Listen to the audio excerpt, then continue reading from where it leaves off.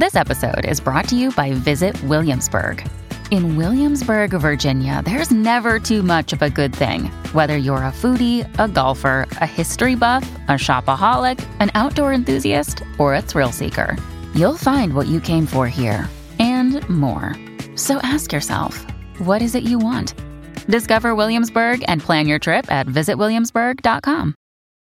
When you need mealtime inspiration, it's worth shopping Kroger, where you'll find over 30,000 mouth-watering choices that excite your inner foodie. And no matter what tasty choice you make, you'll enjoy our everyday low prices, plus extra ways to save, like digital coupons worth over $600 each week. You can also save up to $1 off per gallon at the pump with fuel points. More savings and more inspiring flavors make shopping Kroger worth it every time. Kroger, fresh for everyone. Fuel restrictions apply.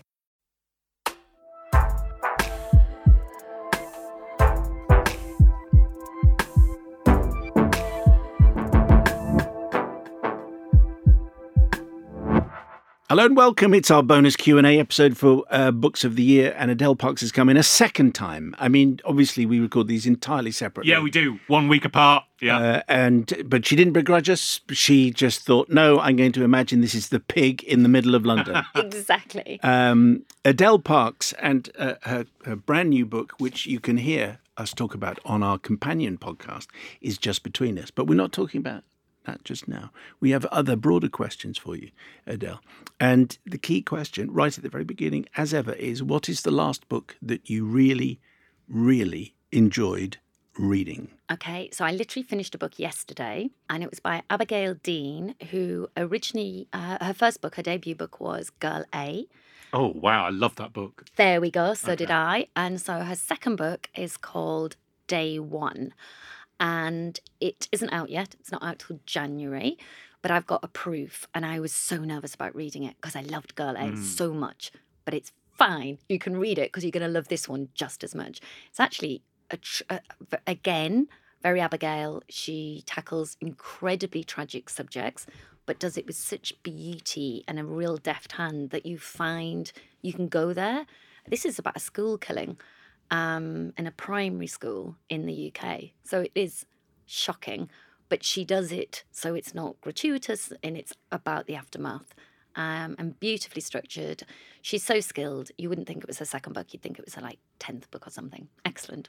See, that sounds like a work of genius. If you can approach a topic that's that grim, which a lot of people go, I don't want to go, like the news is grim. I don't want to have more of that in a book. In fact, we tackled a book a couple of episodes ago by American writer S.A. Cosby, which is also has that as the opening premise. But you have to be particularly skilled to make us want to go there and to follow the story. Yeah. She actually moves on from the killing very quickly, and she talks about the grieving community. And even then she talks about, actually, it's about conspiracy theorists not accepting it really happened, which is even more bizarre. Wow. I know. But I've never read a book like it, so it's great. So Abigail came on to talk about it. Yeah. We love that lovely, book. Isn't she? Absolutely. Yeah. Is there a plot or a character that you wish you'd come up with, Adele? That's a good question. Plot-wise, Gillian McAllister wrote a book, well, it was published last year, called Wrong Time, Wrong Place. And it's about sort of a crime that happens, and then the mother keeps going back in time to try and solve that crime.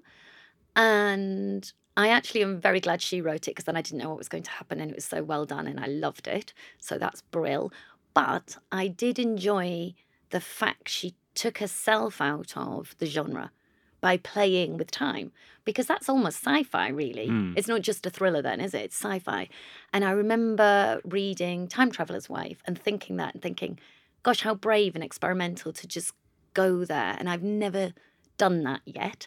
So I've written in romantic comedy, I've written historical, I've written thrillers, but I haven't yet done a concept book where I've just played with something, taken either the afterlife or time travel or anything like that. And I think I'd quite like to play with that one time. But you told us in the last podcast that you're writing the next book. You've already got the book after that knocking on the door. So we're now talking, this is now just for your publisher.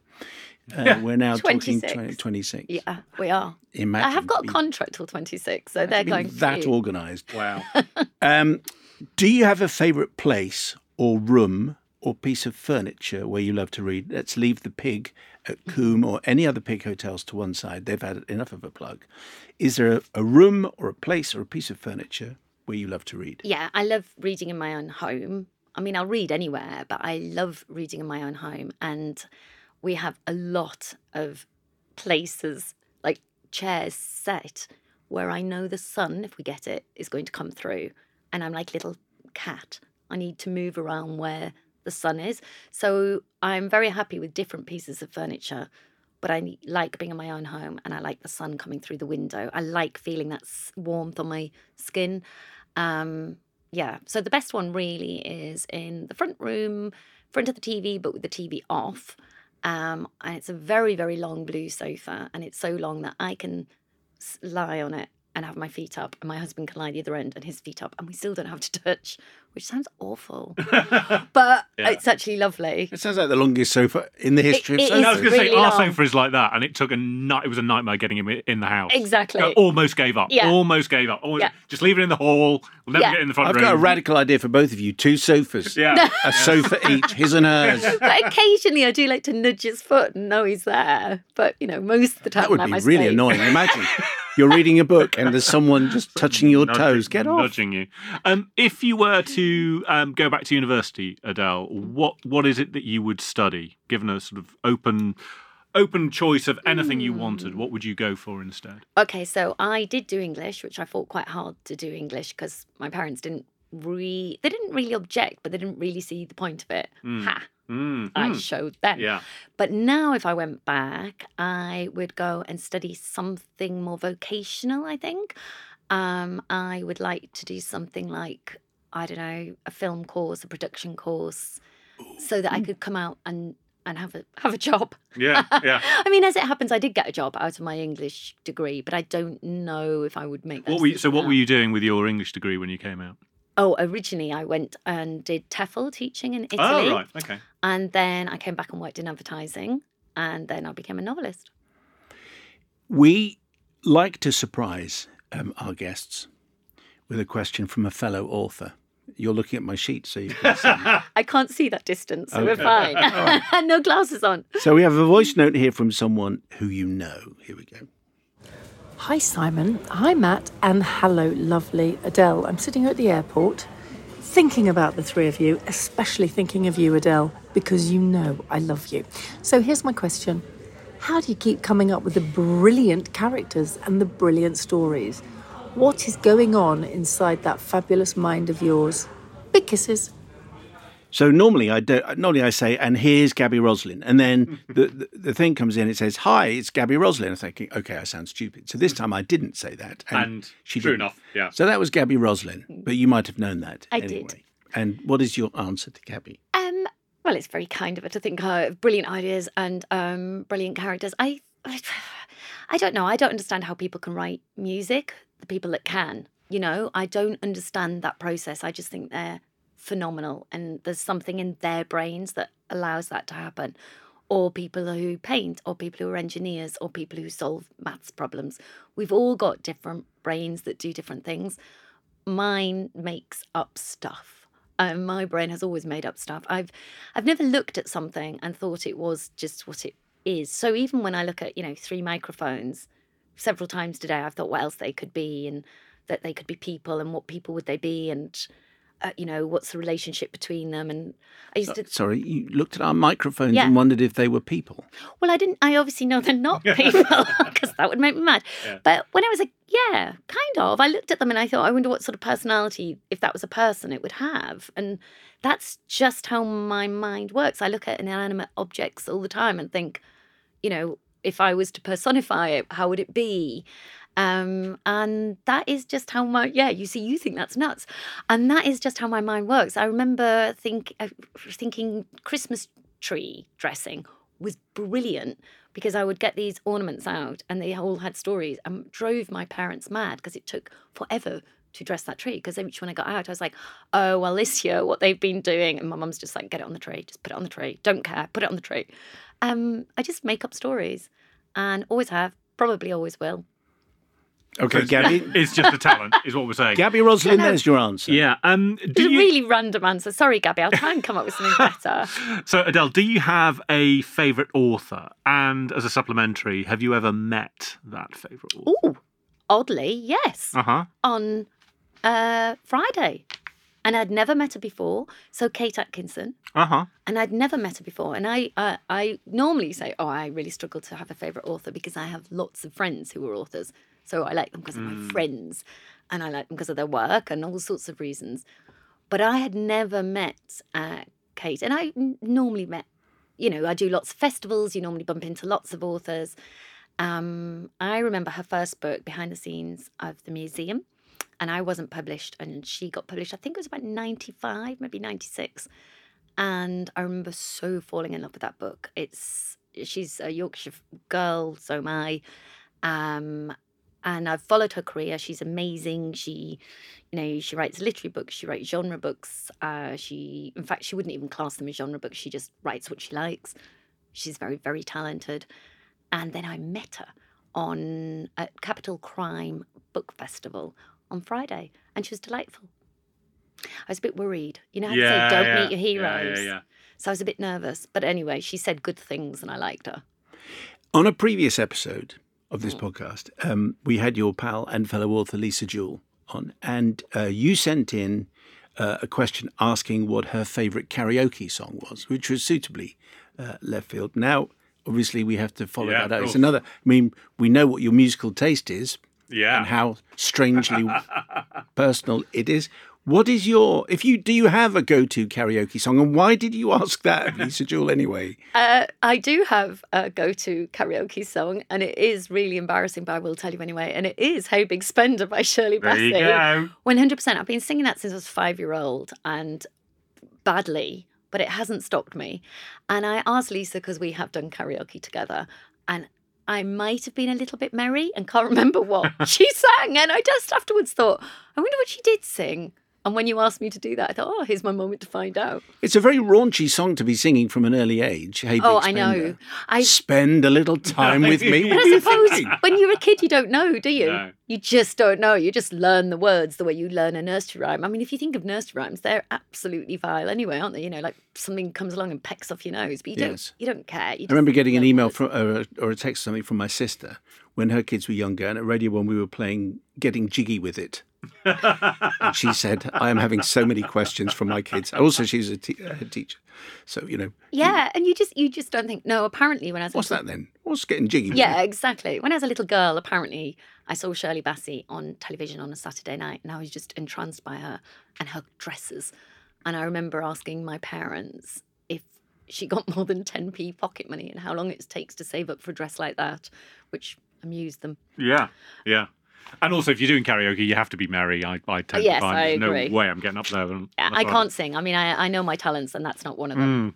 So, obviously, Adele, you're known for your fiction and a voracious reader of fiction books. As you say, more than 1,000 you'd read before your first book. What about non-fiction? Do you read it? Or is it just for... Often when we have fiction authors on, they say, yeah, I do read non-fiction, but it's only for research. Yeah, I was thinking, do you read any for non-research purposes? No, not really, if I'm honest.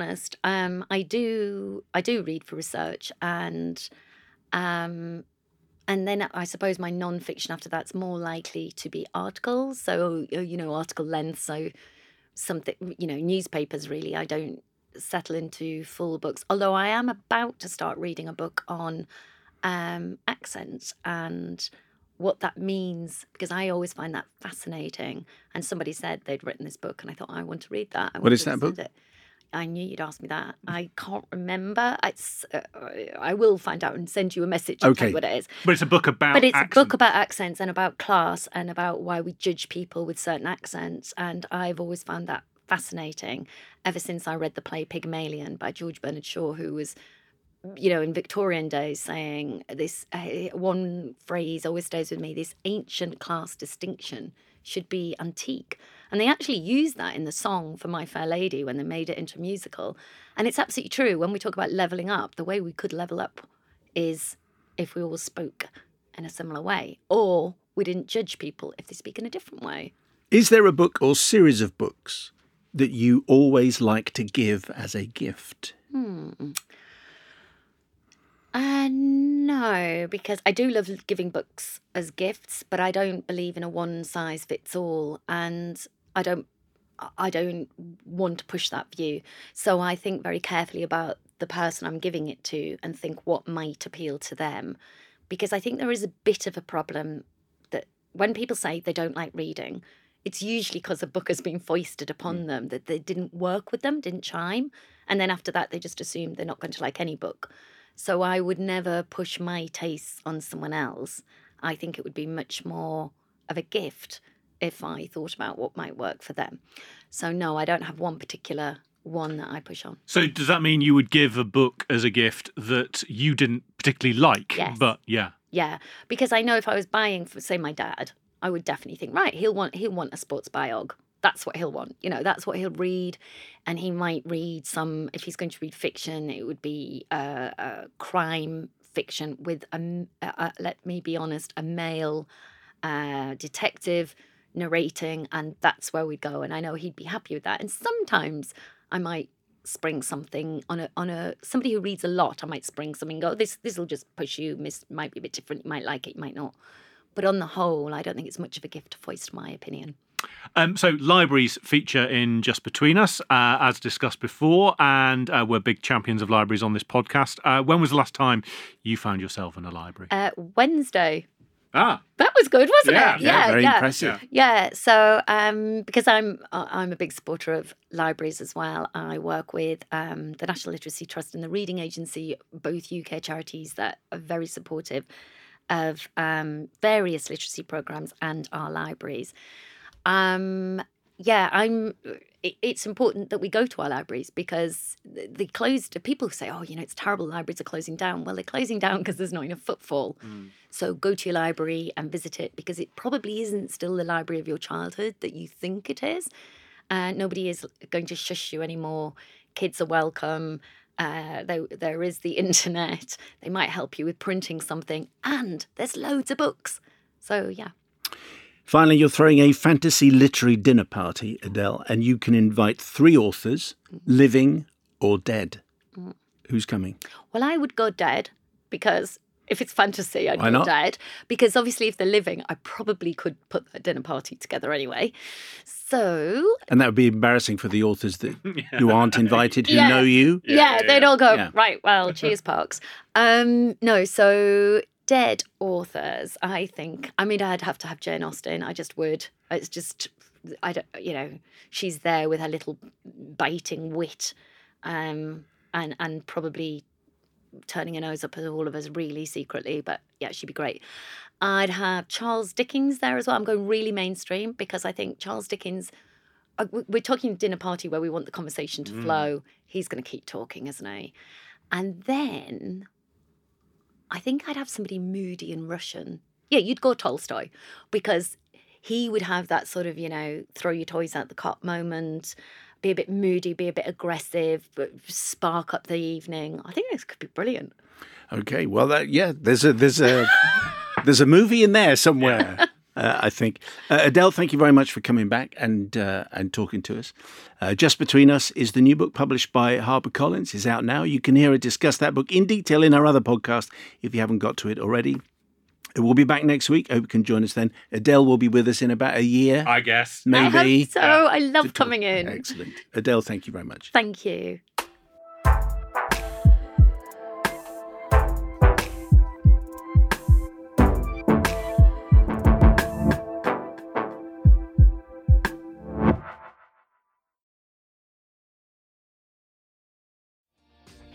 Hi, my name is Kay Adams, and to be honest, I'm not so good with the ageing process, so I enlisted my old chum, the filter-free Cara Mackenzie, to advise. Could you imagine being a porn star? The room would need to be really hot for me to strip off. To be honest, she's not much help, but she is rather amusing.